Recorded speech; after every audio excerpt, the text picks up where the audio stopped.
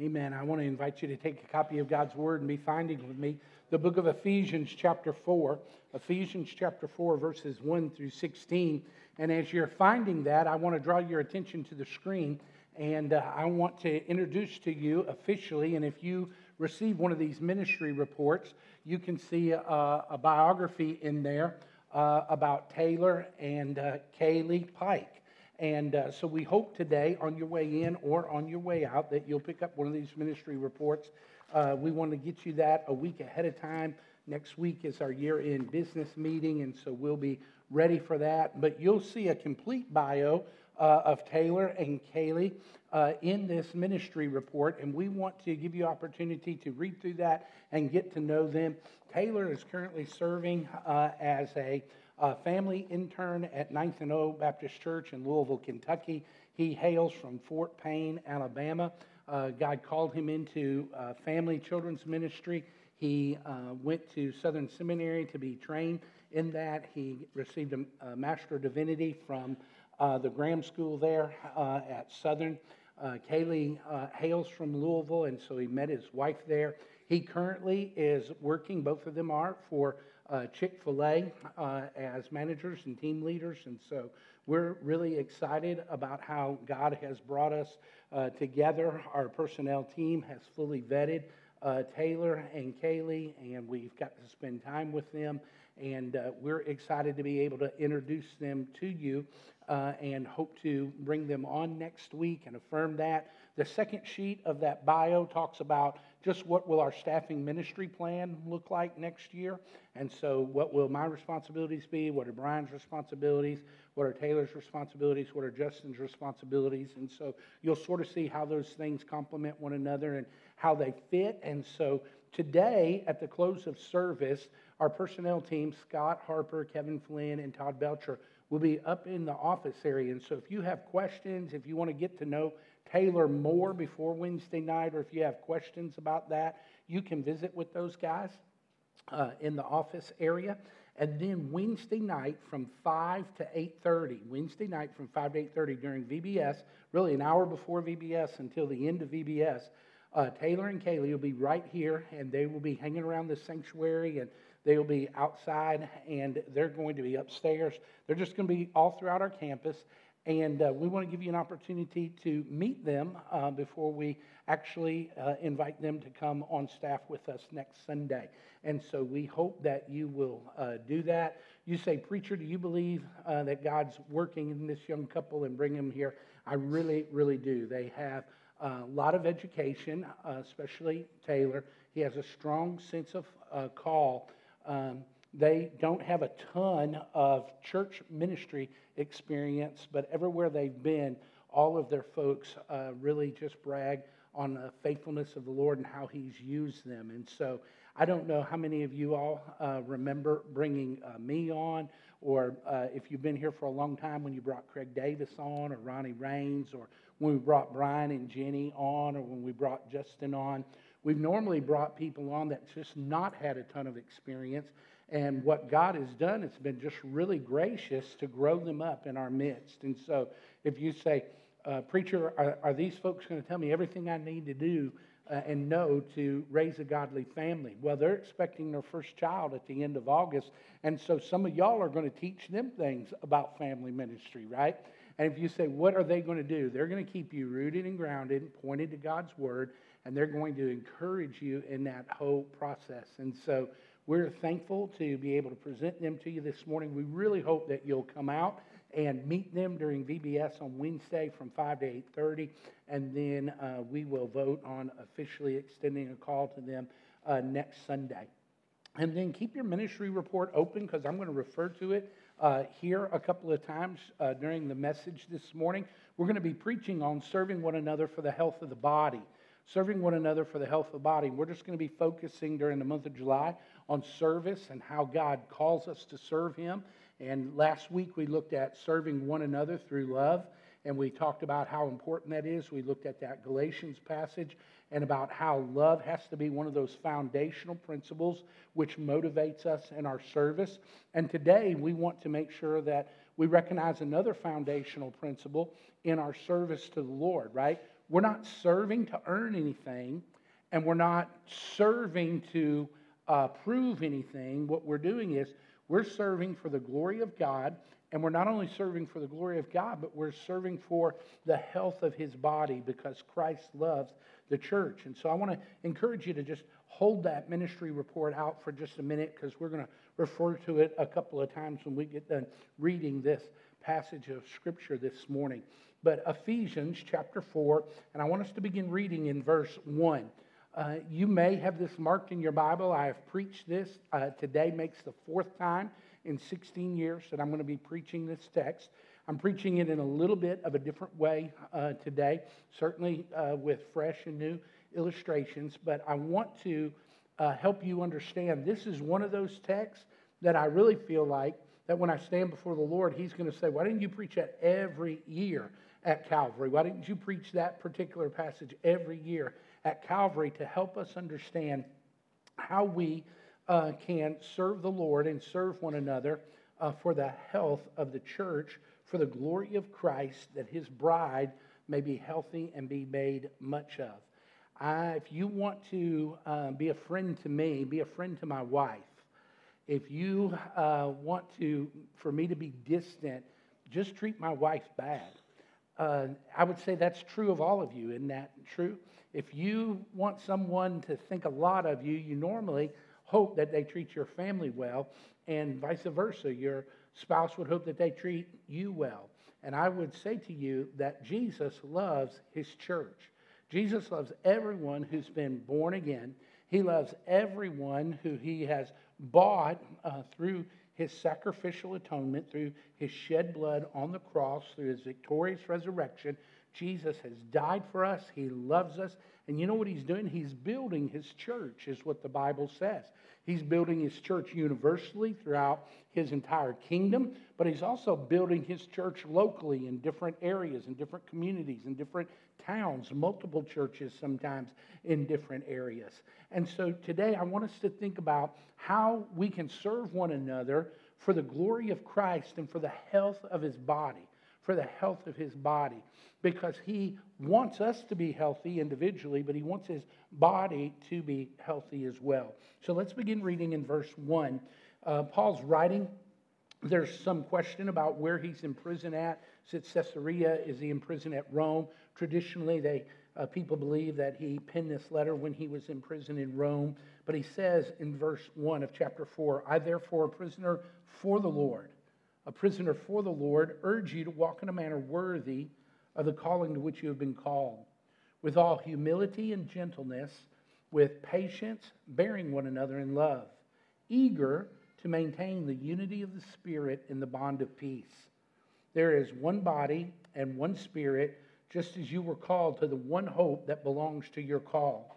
There is one Lord and one faith and one baptism, one God and Father of all, who is over all and through all and in all. But grace was given to each one of us according to the measure of Christ's gift. Therefore it says, when he ascended on high, he led a host of captives, and he gave gifts to men.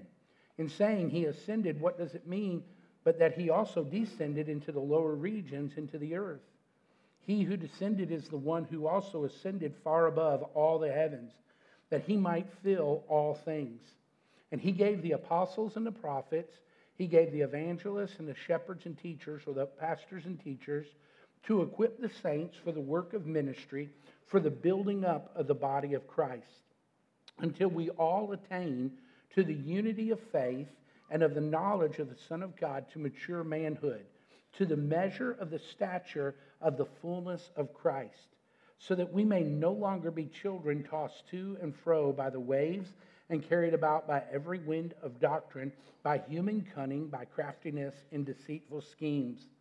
Rather, speaking the truth in love, we are to grow up in every way into him who is the head, into Christ, from whom the whole body, joined and held together by every joint with which it is equipped, when each part is working properly, makes the body grow so that it builds itself up in love. What do you think this morning makes the largest impact or the biggest impact on a child's spiritual development? For all of you who are parents or grandparents here and you're praying, you're hoping that your child will grow up to love the Lord and to serve Him and to know Him, and not just while they're in your home, not just while they're in elementary school or junior high or high school, but as they go out and they launch their own homes. Is it dinner as a family and being able to talk through Scripture? Is it parents who don't miss special events? Is it having church friends and making sure that your kids are always around the right type of kids? Is it being a good Christian, having your kid enrolled at a good Christian school or a good Christian daycare? Is it being at church with a vibrant children's ministry and a vibrant student ministry? What would you all say is the number one thing that God uses to help our children know Him and grow in Him and stay anchored and connected to Him for their whole life? Lifeway's recently done some extensive research on that, and Jana Magruder has published all this research in a book entitled Nothing Less, Engaging Kids in a Lifetime of Faith. I want to encourage you and recommend this book to you. I've not read it yet. I've read the reviews about it. I've read the summary of it, and I can't wait to put my hands on it because they have done extensive research on what is it that God is using primarily to keep kids and children connected to themselves and to become lifelong disciples of the Lord. And so do you want to know what those first 5 things are? The book deals with the top 10 results of what God's using to keep kids connected to Him for their whole life. Are y'all want to hear the top 5? If you do, say amen. All right, write these down. This is not part of the message. It's not part of Ephesians, but just by way of introduction, you need to know that the results of this research shows that the 5 leading causes of spiritual health for your child that keeps him connected to Christ and His church as adults is, number 1, the child regularly reads his or her Bible while growing up. They read their Bible growing up day to day. They just don't read it at Sunday school time or at life group time, or they just don't read it maybe at a family worship gathering time, but they become self-feeders. What does that mean? That they're reading the Bible devotionally. They're reading the Bible and meditating over it. They're thinking through it. They're giving themselves to the Word of God. That's number 1. Here's the second thing that they have found. That kids who have an active prayer life, but specifically, right? So you guys are saying, well, they read the Bible and they pray. That's a no-brainer. But you need to read the book because it goes into deeper research about how the kids read, about how the kids wrestled with the text, about how the kids would ask questions when they'd say, I don't know who this is, right? I don't know how to understand this. And then concerning praying, they prayed in 2 primary ways. Their parents taught them to pray, first of all, for others. So when they prayed, they just didn't thank God for what they had. They certainly praised the Lord, and that's appropriate. They just didn't pray about their own fears or their own needs, but their parents led them first and foremost to pray for the needs of others. So they prayed for other friends, they prayed for other classmates, they prayed for other families in the church. And so, number 1, they regularly read his or her Bible while growing up. Number 2, the child regularly spends time in prayer, praying for others, and then thanking God for what He has done for them and what He is doing in them. And then number 3 is how it pertains to the message today. The child regularly served in church while growing up.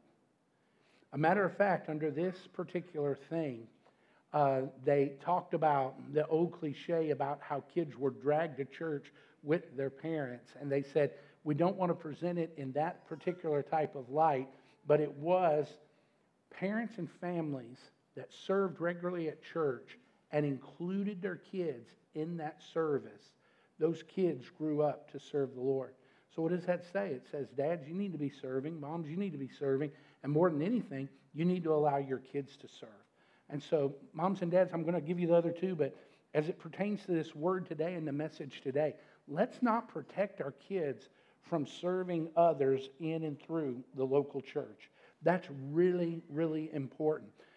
Tracy and I feel like we could testify of that in our own lives once we became believers as older teenagers. And then we can testify about that in our own children's life, about how it's not a chore for them to be able to set up a VBS stage, or how it is for them to serve in a particular area of ministry. And so consequently, when they go off to college, they're looking for places to serve, right? They're looking for places to serve. And so it's really, really important the child regularly serves in church while growing up. Number 4, the child listens primarily to Christian music. They talk a lot about just what the kid is taking in culturally, and how the parents help them recognize that, and how culturally they have a diet every day of not just the word and not just the prayer, not just serving, but how that message of the gospel is being reinforced in song, how important that is. And then number 5, top 5, the child participated actively in mission trips and mission projects. And so I want to encourage you guys to think about that just a little bit. And as you think about it, where are you as a family in those particular areas? Are you leading your kids in Bible study and prayer, primarily praying for others? Are you leading your children in serving through the church, what they're listening to by way of Christian music? Are you encouraging participating with them on mission trips or projects? And so I want you to grab a copy of this. This is just still by way of introduction. Grab a copy of this report. There should be enough for one per family. And then if there are extras, you all feel free to grab these and take these. This report should say 2019 and 20. If it says 2018-19, you've got last year's report somehow or some way. But you should have 2019 and 20. And what this report represents is it shows all of our different ministry teams and ministry areas that we seek to serve. There are 87 different people serving our church through these particular ministries in these particular ways here at Calvary. 87.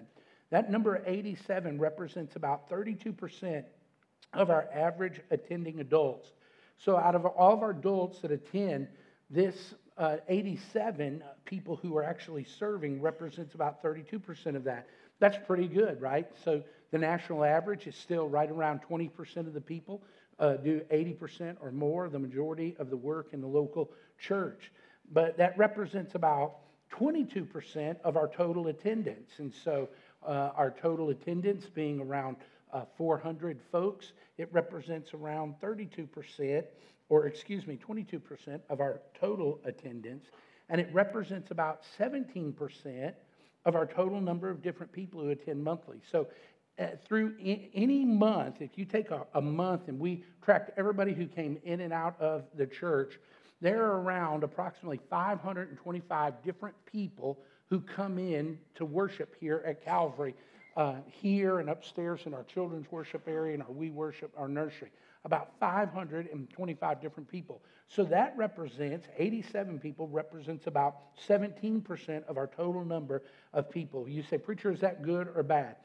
It's okay. I wish that everyone who was born again, so if you're here today, even if you're a guest, you're a non-member, but you're born again, I pray that God would move you to membership and then plug you into service somewhere.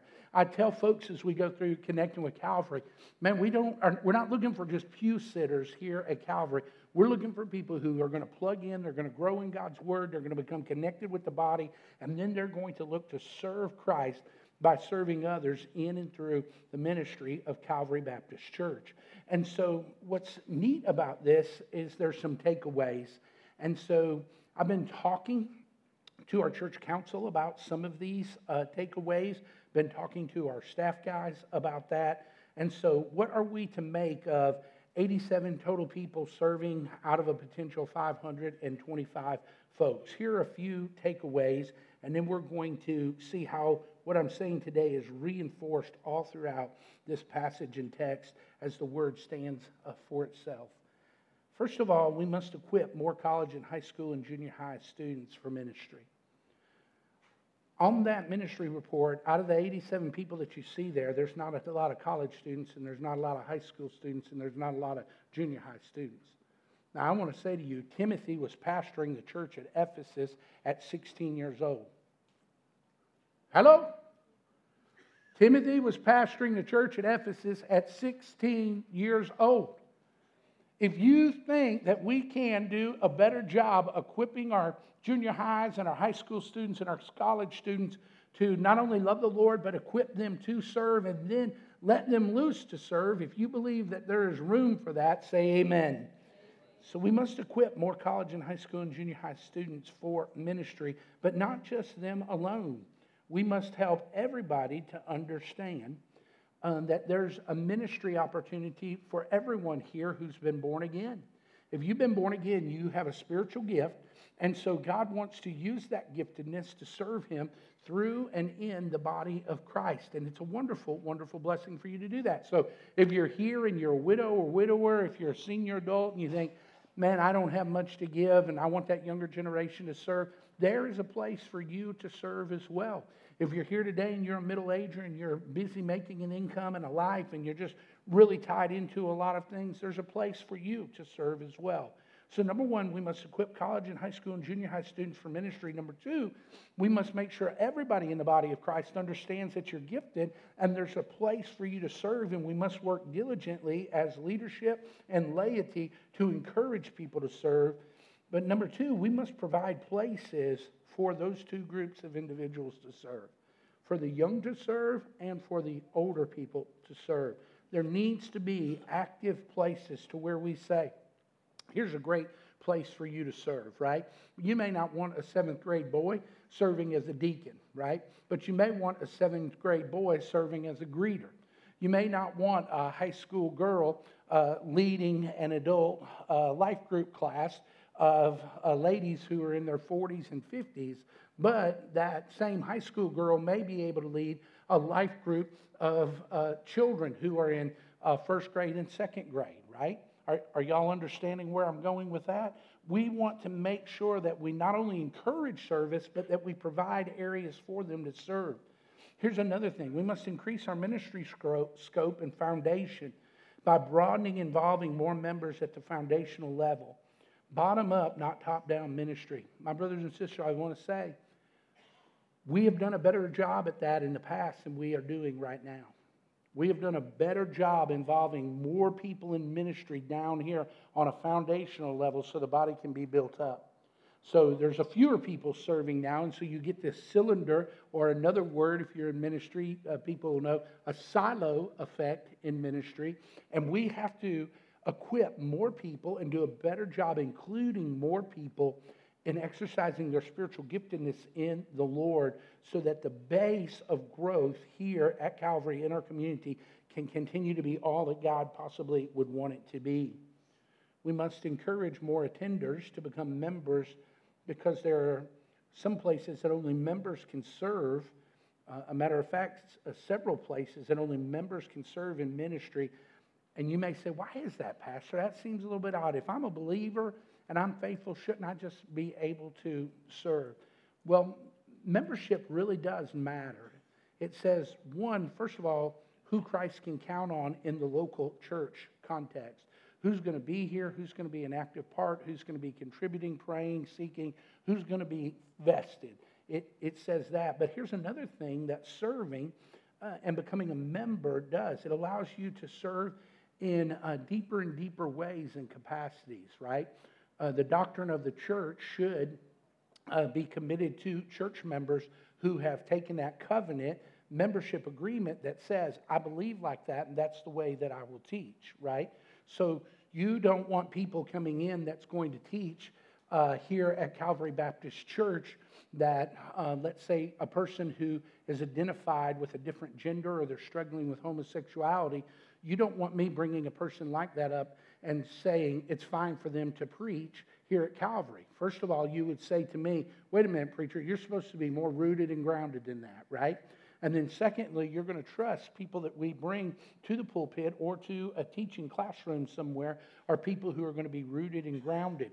And only, watch this, only in the confines of membership are we really allowed to go that deep with people and talk to people about what are their convictions, what do they believe doctrinally, are they willing to stand on the word, are they going to yield and submit themselves to Christ through the body of the church, right? We can't oppose that on people who don't give themselves to membership. If that makes sense, say amen, right? So let me give you an example. At our house, man, if we If you're a member of our house and our family, you know that one of Pop's guidelines is you're going to treat Pop's dog pretty good, right? Oh, Wrigley, you can't treat like he's some wicked stepchild, right? You're going to have to feed that dog, let that dog out, water that dog. You're going to have to treat Wrigley well. But why is that? Because you're a member of our house, right? But if Bobby Maxwell comes over and Karen comes over to the house, I'm not saying to Bobby, hey, Bobby, will you feed Wrigley? Karen, will you go in there and make sure everything's okay in his kennel? We don't do that. Why? Because they're guests in the house. Are you tracking with me? Amen. There are certain privileges that come with membership and certain responsibilities that we don't want to impress or impose on someone who's yet to make that commitment. And so if you're here today and you're a regular attender but you've not joined, I want you to know something. Joining a local church is biblical. Joining a local church is God's will for your life. And joining this church would be a blessing to us because you're needed.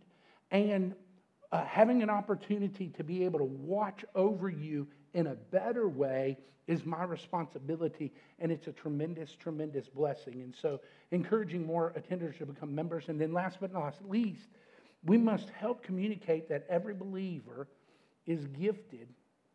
Every believer is gifted. And so therefore there's places for all people to serve. And we have to make sure, watch this, we have to make sure that we are helping people to understand. You're not serving for the sake of earning merit or earning your way to heaven, but you're serving because Christ is in you and He is working out of you. He's working out of you. So, preacher, is that your prime motivation in preaching a series right in the middle of the summer on service? It is. We're closing out a church year and we're starting a new church year.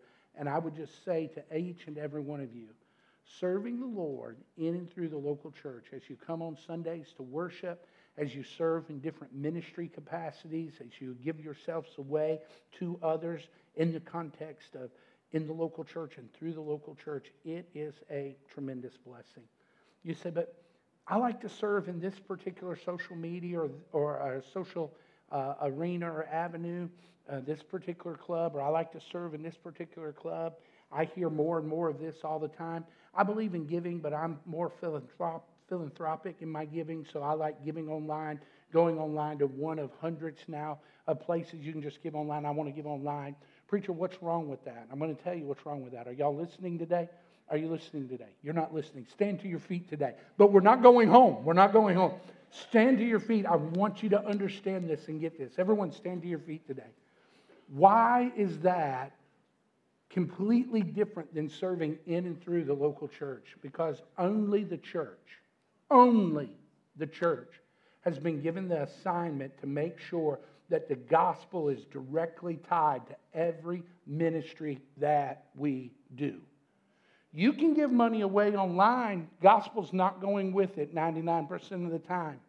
You can say to some community outreach or some community civil organization, I want to join up and I want to be a part. The gospel's not attached. Are y'all tracking with me today? And so what's vitally important is that is your service come with a benefit to you? Or does your service to the Lord come with a cost to you because you're being likened and identifying with Christ? If you understand that now, say amen. Amen. Now sit down. Now you won't forget that because you'll say, that preacher, you made us stand up right in the middle of that message. If you say, preacher, you're pretty emphatic about that. Do you believe that is a certainty? I absolutely do. And now I want to walk you through this text and show you why. First of all, God calls us to serve the body of Christ in unity.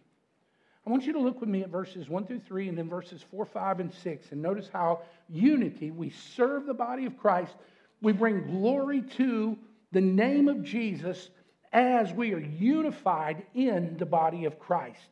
He says, I, therefore, a prisoner for the Lord, urge you, I encourage you to walk in a manner worthy of the calling to which you have been called. That's a familiar language that we heard Paul use in Galatians last week. Remember your calling.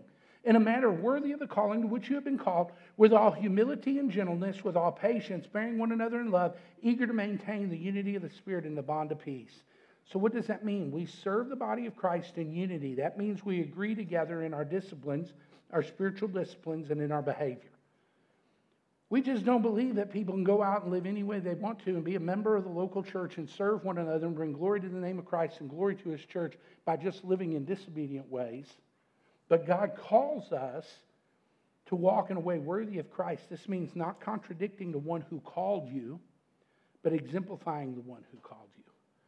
So inside the confines of the local church, we encourage one another to walk in a way that is indicative of the way that Christ walked, but not in a way that's contradictory in the way that Christ walked. But we walk in humility and gentleness. I am so terrible, not so much at humility, but at gentleness. It seems like more and more God's stretching me and growing me in this area of humility. But sometimes if you deal with me very much, you know I'm just not the most gentle type of guy in the world, right? I just lay it out there and I give it to you flat. Hey, preacher, what's the matter with your Cubs? I don't know, but they're a lot better than your Reds, right? Somebody say amen, right? What's the matter with your catcher? I don't know, but he's a lot better than your catcher. I'll just throw it right back out there. And so I'm needing to learn how to allow the Lord to bridle my tongue and to behave in more of a gentle way. So we walk in humility and gentleness. And he says we should walk with patience, bearing one another in love. What does that mean? Bearing one another in love. It's a posture of love. What is that posture of love in the New Testament? It's a towel. It's being knelt. It's washing the disciples' feet. It is when you are called to lead, when you are called to serve. It's doing it in humility and patience, and it's this posture of love. I am preferring you. I'm preferring you over myself. It's maintaining the unity of the Spirit in the bond of peace. What does that mean? It means our oneness of Christ, the unity of the Spirit. Again, just referring to last week, we're not all out of the same cookie cutter mold, right? We all have the same dough, the same substance. It's Christ in us, but we come in different shapes, right? We come sometimes in different colors, and we are to maintain the unity of the Spirit in the bond of peace, that oneness in Christ. But we not only agree together in our disciplines, look at verses 4, 5, and 6. We agree together in our doctrine. 7 times in 3 verses, in verses 4, 5, and 6, the word one is used to describe our theological unity. We have to work at relational unity, gentleness, patience, humility, bearing one another, assuming that posture of love. We have to work at that relational unity. But Paul writes as if this doctrinal unity is a given. What does that mean? Now watch this. He means concerning the essentials of the faith, the foundational elements that make Christianity, there is no room for wavering. That means you can't decide whether you believe Jesus was born of a virgin or not. It means you can't decide on your own if you believe a person, once they're saved, is always saved, or if they can be saved today and lost tomorrow. That's not yours to decide because it's very clear in Scripture. A matter of fact, he talks about this theological unity as being such a fact of the church, and it's due to these common factors, that there is one Lord. That means we have one master. We don't believe in a plurality of gods. We believe in one God, and His name is Jesus Christ. If you believe that to be true, say amen. We know that God makes Himself known as the Father, as the Son, and the Holy Spirit, but we're still talking about the oneness, the Trinitarian oneness of God. We know that He speaks of one faith. What does that mean? That means there's one avenue, there's one framework, there's one set of tracks that this oneness, that this God makes Himself known. There's not 18 different ways that you come to know and understand this God. What He's trying to say to you is there is one faith. There's one proper way to understand Him, to acknowledge Him, and then to serve Him. There's one faith. There's one baptism. What does He mean? There's one profession of faith. Person just can't go out there on the golf course on Sunday and look at the tree and say, man, I thank God for you. I'm so grateful to be out here in your creation. I'm so thankful to have a part of this golf course. And then come in here and say something to me over lunch like, hey, Pastor, I worship, but I worship on the golf course. And I worship sort of golf as my God because I really believe God allows me to see himself most clearly through a golf ball and a 9-iron. That's all hogwash, right? What is the profession of faith in the New Testament? What was that? Somebody walking a sawdust trail? Does that mean no one ever was saved until the 1800s? No. The profession of faith was this. Jesus changed my heart. He convicted me of my sins. He let me know I was a sinner. He led me to repent or turn from my sins. I believe that he died on the cross, rose from the grave. I asked him to forgive me of my sins and become the Lord of my life.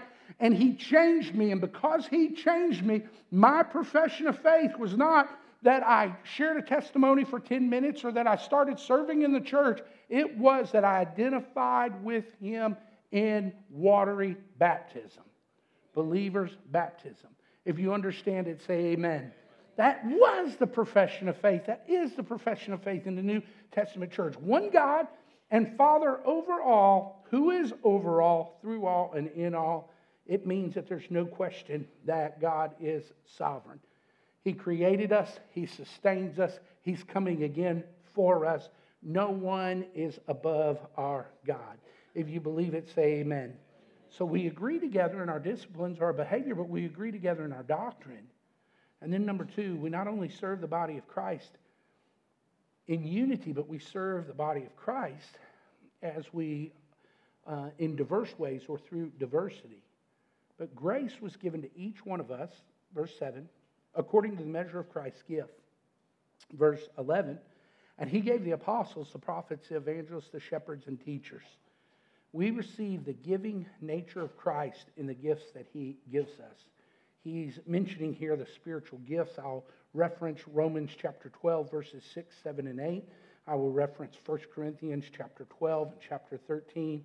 You can study those and look at those spiritual gifts that God gives us when we receive Christ as our Lord and Savior, but we receive this giving nature of Christ. Preacher, I hate to serve. Are you telling me that as a born-again believer, that part of my new nature is that I'm going to have a nature to serve? Yep, it is. And you're going to normally serve in and through the local church for the glory of Christ, and that the gospel is connected, and you're going to serve willingly for others. You say, how do I get that? Only Christ can do that work in you. Only Christ. Listen to me. You can't give away a life that you don't possess. Did you hear what I said? You can't give away a life that you don't possess. But if Jesus is your Lord, you can willingly give that life away. You can willingly say, this is no longer my life, but it's his life. And I no longer live this life according to the flesh, but I live this life according to the one who gave himself for me. I give the life of Christ in me. I give it willingly away. So we receive the giving nature of Christ, but we serve the body of Christ through our diversity, through our different spiritual gifts. Also, we serve the Lord as we thank the Lord and recognize the different leadership gifts that he's placed in the church. So not everyone's gifted in mercy, and so some people have to really work hard at mercy. Not all people are gifted in exhortation or encouragement. Not all are gifted in prophecy. It may make you really uncomfortable to call sin, sin, to call black, black, call white, white. It may make you really nervous. And then some of you here, you may say, oh no, sin is sin and righteousness is righteousness. And God's given me a lot of liberty to be able to call that out. And what God does is he takes all of these gifts that he's given us with the new nature that we have in Christ, and he uses him to build up the body. We're not all we don't all have gifts of prophecy or of teaching or of service or of mercy or of giving, but God brings it all together. And then we recognize and thank God for these different gifts. The apostles, who were these eyewitnesses of Jesus, the prophets who were responsible for foretelling and establishing the word of God, these evangelists who were charged with the responsibility of being itinerant preachers who were going just from place to place, missionaries who were preaching the good news and proclaiming the gospel in different ways. And by the way, Paul tells Timothy, hey, Timothy, don't forget to do the work of an evangelist. And so it's something that we realize that maybe we're not all equally gifted in, but that it's all our responsibility to make sure we're going out and sharing the gospel. And then he talks about pastors and teachers whose responsibility is to teach and root and establish growing new believers in the Lord. And so what are you saying, Pastor? I'm saying this. Listen to me. Inside of service to the local church, there is a place for everyone to exercise the spiritual gift that God has given you. And it's unique and it's special. It's needed. It's going to bring glory to God. And it is something that is going to be a blessing for you, for your family, for the church, and for the glory of the name of the Lord. Listen to me, folks. We are not full up and where we're saying your service is not needed. Preacher, if you got 87 people here serving, I think that's enough. I want to say to you, listen, we need every person who comes in here who's born again, serving God through that spiritual gift so God's being made much of. If you believe that to be true, say amen. And when we can't hold them all, man, let's pack this place out and start sending folks out and plant a church somewhere else where a new group of people can bring their giftedness together and serve the Lord in that particular way as well. And so we serve the body of Christ through diversity. Wouldn't it be horrible if all of y'all had the same giftedness of me? How odd would this place be if all of y'all looked like me? Steve Goodson is going like this. How odd would it be if everyone in this church, man and woman alike, looked like Steve Goodson? Oh, me, right? His family saying, oh, God, help us. No, right? And I want you to hear this now. What you may think is a weakness of yours, and you're somehow hearing in your mind or in your heart, that's not viable. That's not going to work. That's not hardly as shiny or as good as so-and-so. I want to assure you, those are whispers from the enemy. Because in your weakness, Christ is made strong. And so when we come to Him and just take Him what we have, man, God uses it. So we serve the body of Christ through diversity, and we serve the body of Christ in ministry together. Listen to what He says in verse 12. To equip the saints for the work of ministry for the building up of the body of Christ. Preacher, you guys are wanting to bring on this new guy next week, and there's you, and there's Brian, and then there's Taylor, there's Justin, we got Steve. Shouldn't y'all do all the work? After all, that's what we pay y'all to do. Now, I want you to hear this preacher loud and clear. Are you listening? Everyone in this place, are you listening? Don't make me have you stand up again. Listen to what I'm about to say. You do not pay us for what we do. You pay us so that we can do what we do, and we can do it with focus and with intentionality, and we can do it with our whole heart, because that is what God's called us to. Now watch this. And you verify that calling by calling us into ministry. Are y'all tracking with me this morning? Watch this. If we believe in a professional paid clergy, we do not believe in the New Testament. What do you mean, preacher? This is what I mean. The people that God calls, He calls to serve Him, to follow Him, and for some, He calls us to be pastors or teachers or leaders of the church, and He calls us in such a way that the work is so extensive and it takes so much time that there's no way for us to possibly do that on the side, if you will. And so what you are busy doing is you're providing for the one that God has called and placed in your midst. Now watch this. But this idea of a hireling, it's prohibited all throughout Scripture. We're not calling workers to work for us. We are recognizing that shepherds that God has put in our midst to lead us. If y'all are tracking and understand the difference in those two things, will you start nodding like this? Now, I know some of y'all are saying, well, where is the accountability come in that?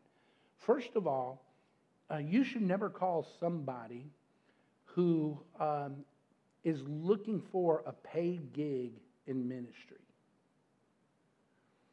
Because the scripture says people who are looking for a paid gig in ministry, a paid job in ministry, are hirelings. They're hirelings. You should look for people who will serve Jesus whether they're paid or not. Preacher, Belinda, stop paying him. We're going to test that this week. And I think Belinda would tell you, I would gladly serve this church if I wasn't paid. I'm going to sell my house. I'm going to sell some cars. Probably sell some of these boys. Hire them out.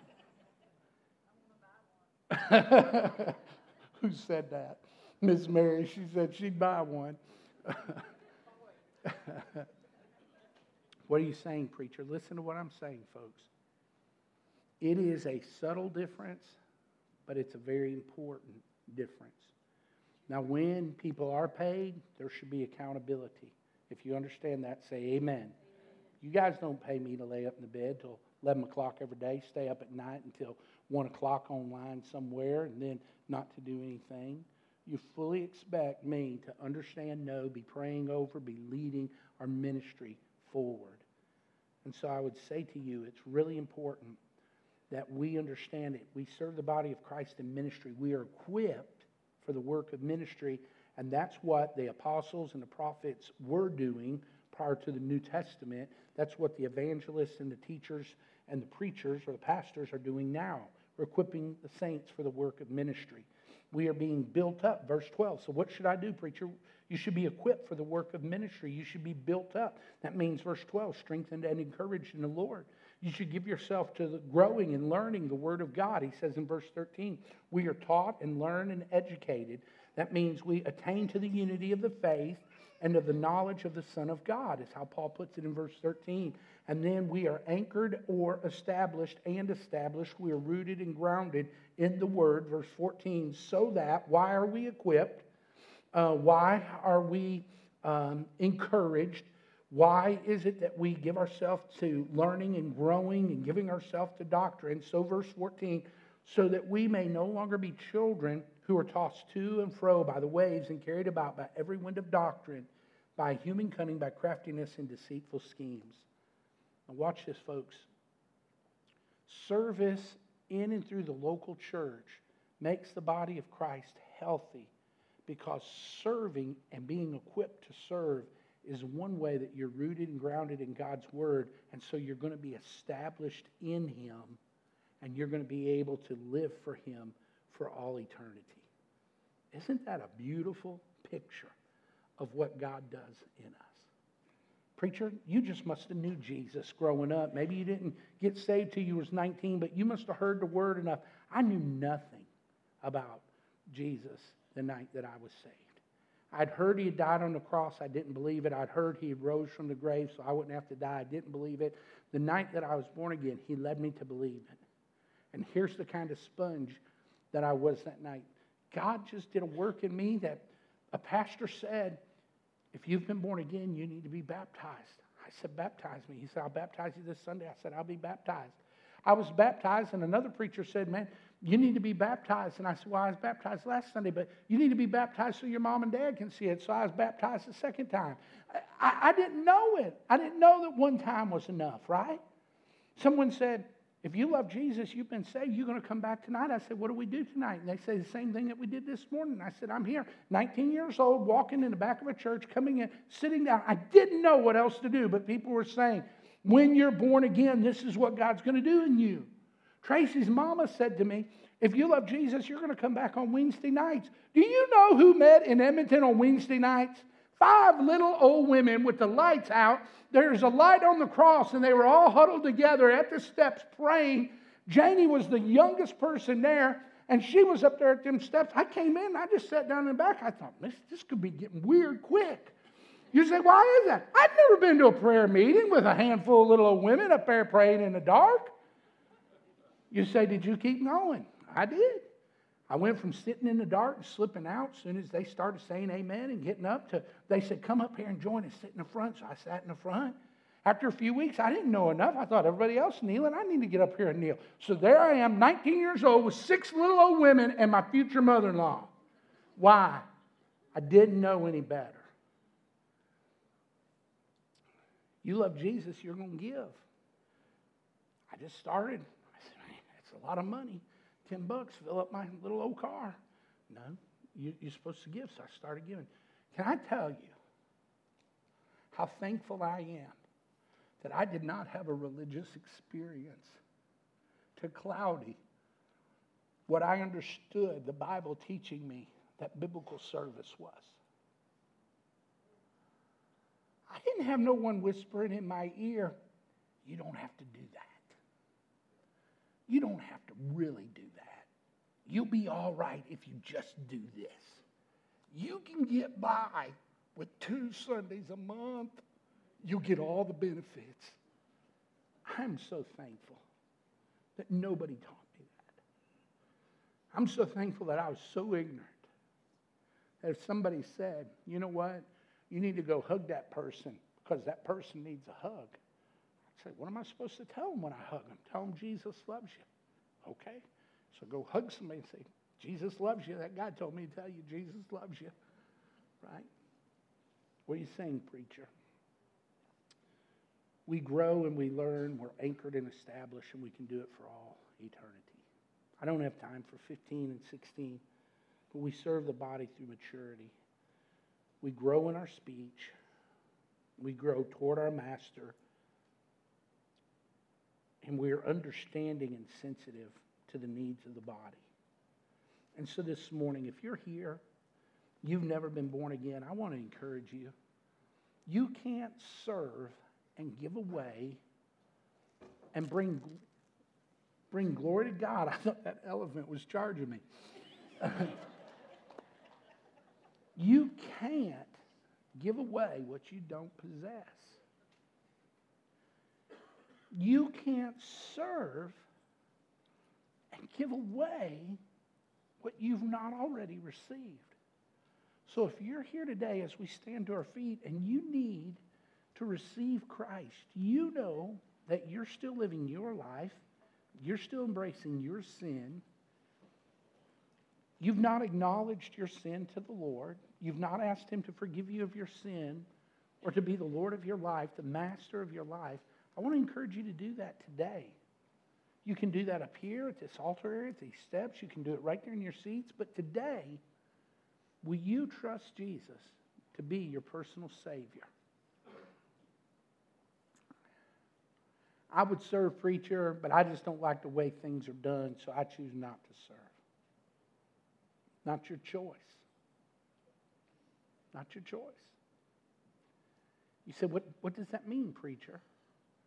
That's sort of what the Sadducees said, right? That's sort of what the religious people said when they were on the road to Jericho and the man had been beaten and robbed and he was laying there bruised and bloody and the guy passed by on the other side, right? But when Jesus people walked by, the Jesus people got involved and naturally served. Why? They recognized it and God had given them a heart to do it. So they brought glory to Jesus through that. So today, I want to encourage you, if your view of the local church, your view of ministry, your view of service has been really sort of narrow and it's like a cafeteria, you know, you're going into Ryan's and man, there's 4 bars out there and you just get your plate and you go through and you take this, you take that, you leave this, you leave that. I just want to tell you that's not the way Christianity and Bible doctrine's offered up. We go in humbly and we take what the Lord gives us and then we commit it back to Him and say, here it is, Lord. Use me. Teach me. And so today, maybe some of you here need to recommit your life to service and to just surrender to the Lord and let Him grow you. And then last but not least, hear this, because there's going to be some of you, no doubt, in a congregation this size, some of you here today are saying, I would serve, but I can't do it as good as so-and-so. I wish I preached like Alistair Begg, but I'm not. I'm not. I'm Elmer Fudd. I've been Elmer Fudd since I come to know the Lord in 1984, called in 87. I'm Elmer Fudd. I'm Elmer Fudd. I thank God for Alistair Begg. I thank God for Alistair Begg. But if I lived my life trying to be Alistair Begg, I'd not be true to who God made me to be. Now watch this. Some of you who look at someone else, you look at Justin and say, I'd go up there and sing, but I can't sing like Justin. I'd go up there and sing, but I can't sing like Jeff Allen. Jeff Allen, he sings like, I don't know, who's a country singer that's good?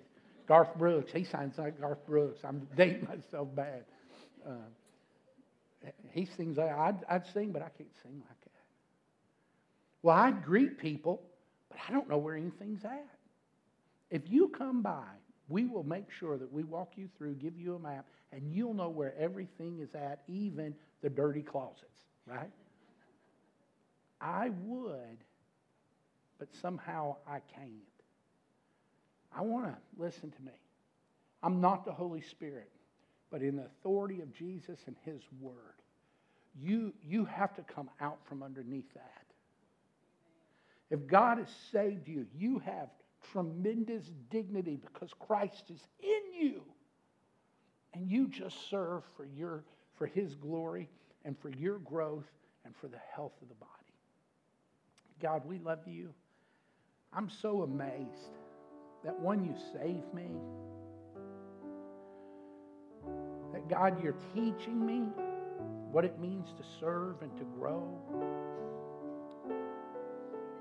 Lord, I'm thankful that you've placed us in a body that believes that and receives your word readily.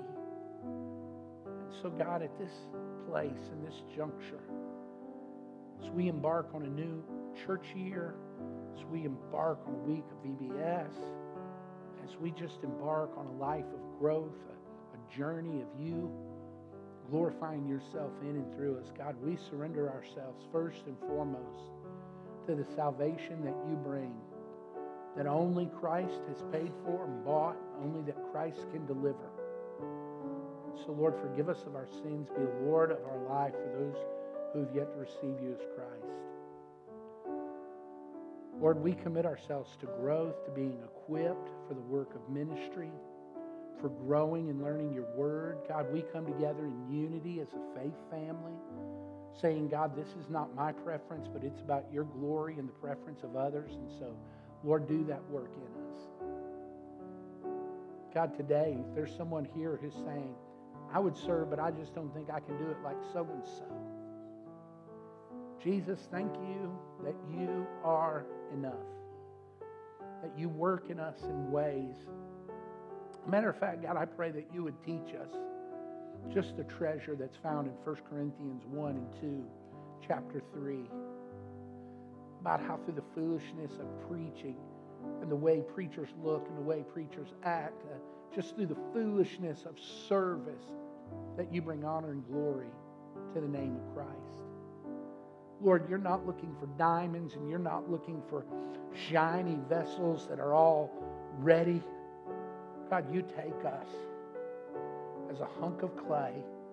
You breathe life into us. You mold us and you shape us. And then, God, you use us. Lord, may we all be willing to be vessels of honor for your name's sake and for your glory and for the health of your body. As we sing today, if you need to come, you come. I would love to pray with you. If you need to pray right there in your seat, you have questions afterwards, I would love to show you the answers to those questions in and through God's Word. But you be obedient these next few minutes as we sing. Surrender your life fresh and new to the Lord. Will you do that?